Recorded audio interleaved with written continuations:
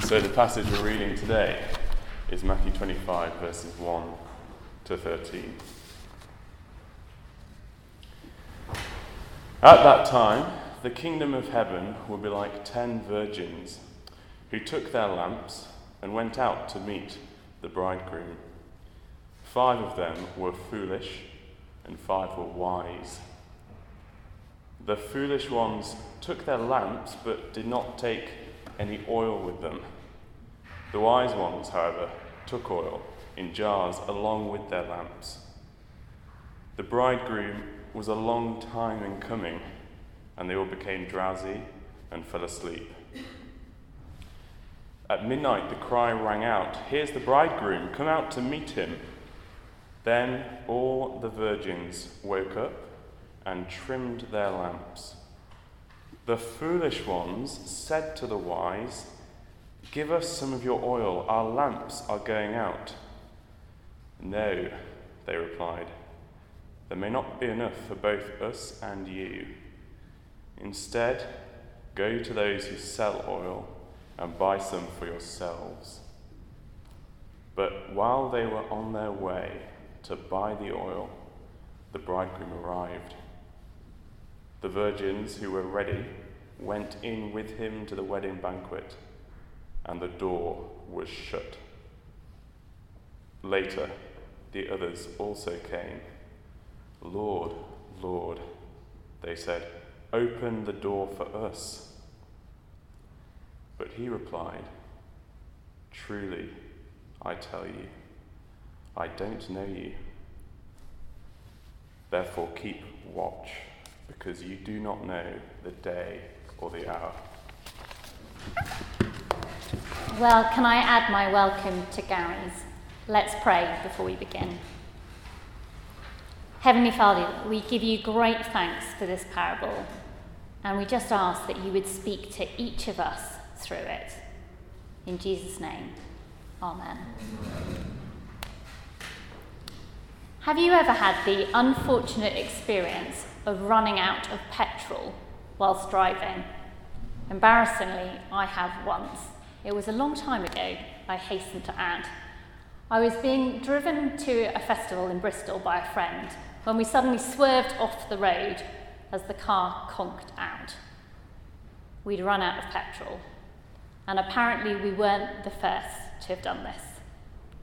In fact, according to research, there are over 80,000 breakdowns for this very reason every year. Whilst perhaps slightly more understandable last year during the petrol pump crisis, with warning lights and petrol gauges, we have to ask, why do we do it? Surely it's not that difficult to be prepared and to fill up before it's too late. We'll come back to that later. But today we're considering a different story of fuel shortages, a parable of 10 virgins, 5 who also ran out of fuel, this time oil, not petrol, and for their lamps, not cars, but equally because they were unprepared. Today's parable is part of a private conversation that Jesus was having with his disciples to prepare them for the end times and his return. It's the third of 5 parables that Jesus uses to warn them and us to be ready, as he is most definitely coming back. In the first 2 parables, Jesus warns them to remain vigilant, as he will return suddenly when people least expect him, like a thief in the night or a master returning home after many years away. And in today's parable, Jesus builds on this need to be ready, using the picture of a delayed bridegroom to his wedding banquet. In the parable, the wedding banquet represents the kingdom of heaven, verse 1, an image frequently used in the Bible to show us how wonderful heaven will be. I don't know about you, but I love a good wedding. It's always full of laughter and joy and just happiness. And I've got Welsh family, so there's always a good sing-song as well. And that's how God wants us to picture heaven. It's going to be great. From earlier in Matthew's Gospel, we know that Jesus is the bridegroom, and the term bridegroom is also used in several places in the Old Testament to describe God himself. Jesus uses the arrival of the bridegroom to represent the day of his return, and Jesus' main message is that we need to be prepared for this day. So what are we to learn from the parable about being prepared? We're going to think about what Jesus is teaching us under 2 points. So firstly, be prepared. Jesus wants us to be ready for the long haul. Our parable starts with Jesus introducing 10 virgins as part of a traditional wedding scene.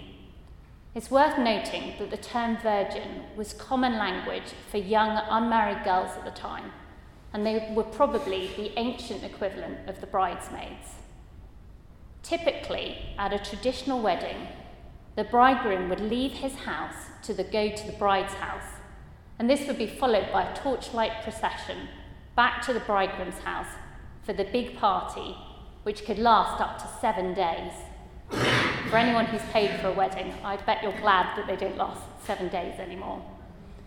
In the parable, all 10 bridesmaids appear excited about going to meet the bridegroom, verse 1. And all of them seem equally excited to be part of the marriage banquet, verse 11. However, only 5 of the 10 are described as wise, having taken the time to prepare well by taking oil with them in case of a long wait. In contrast, the other 5, described as foolish, forget to pick up any oil. So when the bridegroom is a long time coming, they are caught unprepared and find their lamps are going out. We don't know why they hadn't prepared well. Maybe they just got more distracted with more pressing things, doing their hair, preparing their makeup, perhaps sorting the flowers, that they failed to make adequate preparations. Perhaps the long wait meant that they began to doubt the bridegroom was coming, assuming that he'd got cold feet and stood up the bride. Maybe they just thought everything would be fine on the night, that they just didn't think it through. But whatever the reason, the foolish bridesmaids weren't prepared for the long haul, and when the bridegroom returns, they aren't ready. And just like the bridesmaids needed to stay ready for the bridegroom's return, Jesus is using the parable to warn his disciples that they needed to remain ready for the long haul too. Like the bridegroom, he will definitely come back, but it could take a while. And 2,000 years on, as we're still waiting, Jesus wants us to know that whilst he could return any day, we too need to be prepared for a long wait. It's so easy to be prepared when an event is imminent, isn't it? For a speech we're giving next week, or an event that we're planning for in the next few months. But it takes so much more work and discipline to be prepared for something in the future, especially when we don't know when it's going to happen. Take the Queen's death, for example. This required people to be ready for years on end. Plans were initially developed decades ahead and rehearsed over and over again to ensure that they were always ready. Whilst no one knew when it would happen, everyone knew that when the sad day arrived, they needed to be ready immediately. But imagine if Hugh Edwards had missed his news slot as he'd had to rush out to John Lewis to buy a black tie, or everyone had been running around in Parliament because Black Rod or the Sergeant-at-Arms had never organised any planning meetings. Just like for the bridesmaids in the story, there would have been no time to put things right. They always needed to be ready. And the same is true for Jesus' return. We need to be prepared every day, no matter how long we wait. So the question is, are we prepared? Are we living as if Jesus is coming back? Or has the long wait meant that, like the bridesmaids, we've allowed ourselves to be distracted by other things, the pressures at work, the many complexities of politics, family commitments, or even an active social life, that Jesus is no longer getting much of a look in. Maybe we were going for it in our youth days or our student years, but as time has passed, commitment has waned as other things have become more pressing. Perhaps we've even started to doubt that he's really coming back, and like the foolish bridesmaids, assumed that there would be plenty of time to sort things out later.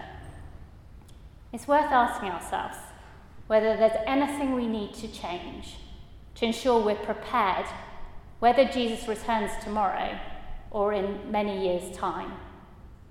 As Jesus says in verse 13, keep watch because you do not know the day or hour. Let's move to our second point. So secondly, be prepared. Jesus needs to know you personally. Returning to our story, as the bridegroom is delayed, both sets of bridesmaids go to bed, and suddenly at midnight there's a shout, verse 6. Here's the bridegroom, come out to meet him. It's only then that the 5 foolish bridesmaids remember that they'd forgotten to get oil. Due to the long wait, they find they've run out. They ask to borrow some from the other bridesmaids, but there's not enough to go around, and the wise bridesmaids suggest that they go to buy some. The 5 head off to the local corner shop in search of oil, but while they're away, the bridegroom leads the procession off, and the marriage feast begins. The 5 who'd been at the shops finally get to the feast to find the door shut, verse 10. Hammering on the door, they shout, "It's the other bridesmaids, open the door for us, sorry we're late." But the bridegroom doesn't open the door. Instead, he replies, "Truly I tell you, I don't know you." If you've ever been a bridesmaid or a best man, this will seem especially shocking. You would have expected that they would have been at the top table, they would have been the esteemed guests, and instead, they've been left on the outside. We may think that it was rather unkind of the other 5 bridesmaids not to share their oil. But what Jesus is showing is that we can't get into heaven by association. We can't get in on the back of someone else's oil. There's no group ticket. It's no good that thinking that by knowing a Christian, being from a Christian family, or even going along to church or chapel, that we'll be qualified for that eternal banquet. Jesus wants to know each one of us intimately. He wants us to have saving faith in him, having trusted in Jesus' death on the cross on our behalf, and having committed to live each day in light of that. The additional challenge here is that the 10 bridesmaids all looked the part. In verse 1, it even appeared like that they had a relationship with Jesus.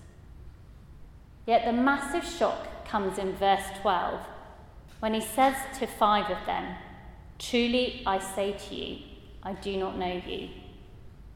We should be even more taken aback when we remember that he was talking to his 12 disciples. At this stage, they seem to be Jesus' closest friends, yet that we know later on that Judas, one of the 12, would betray him. For some of us here, this may be a wake-up call. Whilst you may be committed intellectually, socially, or even religiously to Christianity, if you're honest with yourself, your love for Jesus has grown cold. There's no real light or light in you. Perhaps you haven't accepted Jesus as your heavenly bridegroom. Whilst all of us will experience times when we may feel distant from God, it's worth asking yourself, do you know him personally? One writer put it, if you have no personal prayer life, no hunger for godliness, no love of obedience, no passion for the lost, then is there really any evidence of oil in your life? If you're not sure if you have a personal relationship with Jesus, why not speak to me or Gary after the service? We'd absolutely love to chat further. And the good news is that Jesus longs to know absolutely each one of us personally. As we finish, I started by talking about running out of petrol en route to Bristol and asking why, when cars have warning lights, do we still ignore them? My friend and I were in such deep conversation that we just didn't notice that we were out of fuel. Others said that they ignored the warning lights as they'd been held up and thought they'd just have time to get round to it later. They had more pressing things on their mind and got distracted. They just didn't realise the urgency and assumed they'd be fine. But when their cars broke down, all these excuses were foolish. Without petrol, there's nothing that they could do to restart the car. In the same way, Jesus calls the 5 bridesmaids who ran out of oil foolish for not being prepared in advance. And once the wedding feast started, the door was shut, verse 10, and no amount of pleading could change the bridegroom's mind. Knowing that the wedding banquet represents heaven makes the implications for each one of us even more serious. If we're not prepared when Jesus returns, we will miss out. There will be no further opportunity to turn to him in faith. Death has a similar finality, and similarly, we can't predict when that will happen either. If you're here today and you've realised that you don't know Jesus personally, or you've been putting off looking into it, presuming you'll get to it later, then can I urge you not to delay? Jesus wants to have a relationship with you before it's too late. Similarly, if you're conscious that your love for Jesus has grown cold, or you've become distracted by other things, heed the warning and take the time to get prepared. The warning lights are on, but please don't ignore them. Jesus longs for everyone to be part of his heavenly banquet. The door is wide open now. We're all invited in, but one day it will firmly shut. And for the many of us here who are waiting expectantly, can I encourage you to keep going, to keep staying prepared, to keep investing in your relationship with Christ, keeping your oil supplies topped up, fighting against the many distractions of life and politics and parliament. It is and absolutely will be worth it. Seeing our bridegroom face to face and joining his eternal wedding banquet, the best party ever, will be more than worth the wait. Let's pray. Heavenly Father, thank you that Jesus is the bridegroom and he wants us to be part of his heavenly wedding banquet forever. Help us to accept his invitation with joy and to get and stay ready, fully prepared for when he returns or calls us home. In Jesus' name we pray. Amen.